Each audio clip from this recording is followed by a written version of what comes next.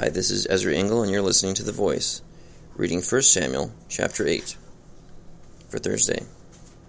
When Samuel grew old, he appointed his sons as judges for Israel. The name of his firstborn was Joel, and the name of his second was Abijah, and they served at Beersheba.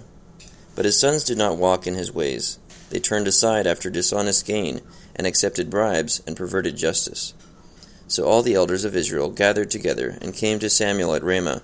They said to him, "You are old, and your sons do not walk in your ways. Now appoint a king to lead us, such as all the other nations have." But when they said, "Give us a king to lead us," this displeased Samuel. So he prayed to the Lord. And the Lord told him, "Listen to all the people are saying to you. It is not you they have rejected, but they have rejected me as their king, as they have done from the day I brought them up out of Egypt until this day, forsaking me and serving other gods. So they are doing to you. Now listen to them, but warn them solemnly, and let them know what the king who will reign over them will do." Samuel told all the words of the Lord to the people who were asking him for a king. He said, "This is what the king who will reign over you will do. He will take your sons and make them serve with his chariots and horses, and they will run in front of his chariots. Some he will assign to be commanders of thousands and commanders of 50s, and others to plow his ground and reap his harvest, and still others to make weapons of war and equipment for his chariots. He will take your daughters to be perfumers and cooks and bakers. He will take the best of your fields and vineyards and olive groves and give them to his attendants. He will take 1/10 of your grain and of your vintage and give it to his officials and attendants. Your men servants and maidservants and the best of your cattle and donkeys he will take for his own use. He will take 1/10 of your flocks, and you yourselves will become his slaves.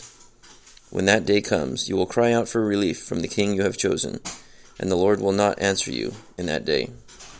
But the people refused to listen to Samuel.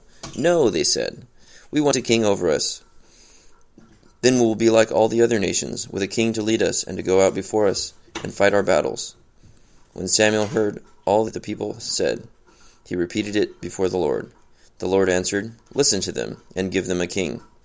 Then Samuel said to the men of Israel, "Everyone go back to his town." 1 Samuel chapter 8. So Israel was saved from the Philistines in the last chapter, but now they're looking around and looking at the other nations and envying their system of government. They see the grass figuratively greener on the other side of the fence, and so they're saying, "We want a king just like these other nations do." But God, through Samuel, warns them that if they have a king, their sons and daughters and their livestock and the fruit of all of their labor will be given to the king. He'll take 1/10 of their grain, the best of everything they have, and give it to his attendants and use it for himself. And they will one day cry out as they are enslaved to this king.